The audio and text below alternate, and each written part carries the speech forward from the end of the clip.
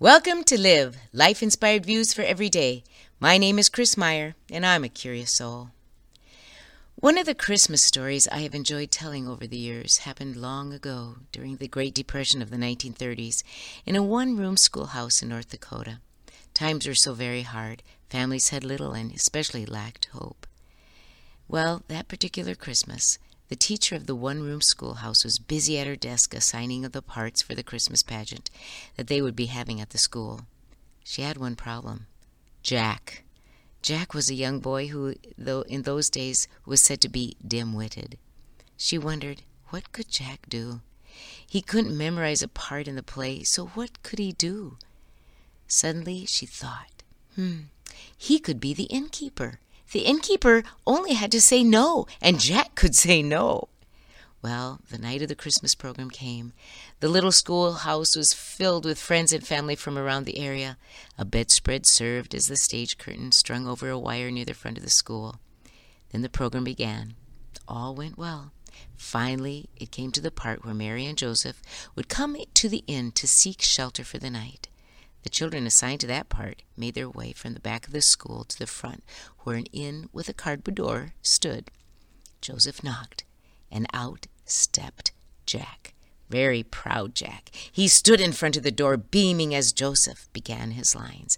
"Hello, my name is Joseph. This is my wife, Mary. She is about to have a baby. Do you have room for us in your inn?"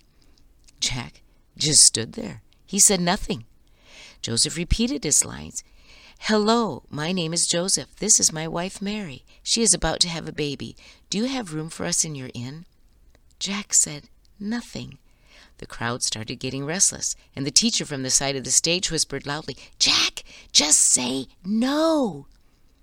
Joseph said his lines a third time. "Hello, my name is Joseph. This is my wife, Mary. She is about to have a baby.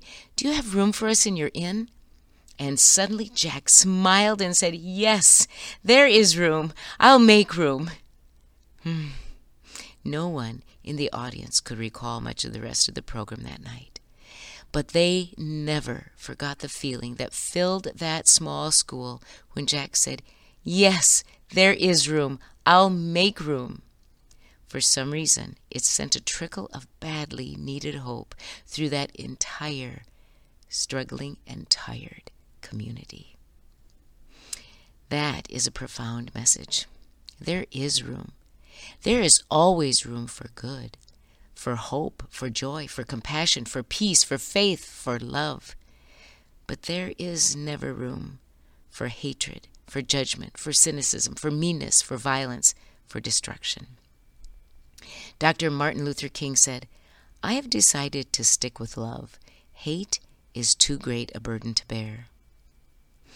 Amy Werner, a developmental psychologist who has done extensive research in the area of resiliency, was a child in England during World War II. In her book, Through the Eyes of the Innocents, she tells the story of the children of World War II that are found in their diaries, letters, and journals kept during that time. She writes how they endured and how they were changed by all that had happened to them that they could do nothing about. Amy Werner writes, "The message they share today across the boundaries of time and place with other child survivors of modern wars is an extraordinary affirmation of life, shaped by their hardiness and resourcefulness, by their strong bonds to their families and communities, and above all, by the life-sustaining power of hope." She goes on to say, "You need not despair. For the stories of the child survivors of World War II teach us that war and violence-induced physical and psychological trauma are not irreversible. We can feed and clothe the children of war, find shelter for those in need of refuge, bind the wounds of the hurt and maimed. People of goodwill did that for the children of World War II. We can do it again. We can give hope to the children of war, provide them with the love of caring adults, a member of the family, a teacher, someone who will listen and hold their hand. We can use schools as places to restore structure and routine in young lives, where the children can learn the skills to rebuild their world in peace. We did it before when the whole world lay in ruins. we can do it again. This is the message of hope. This is making room for joy, peace, happiness, healing, faith, and love.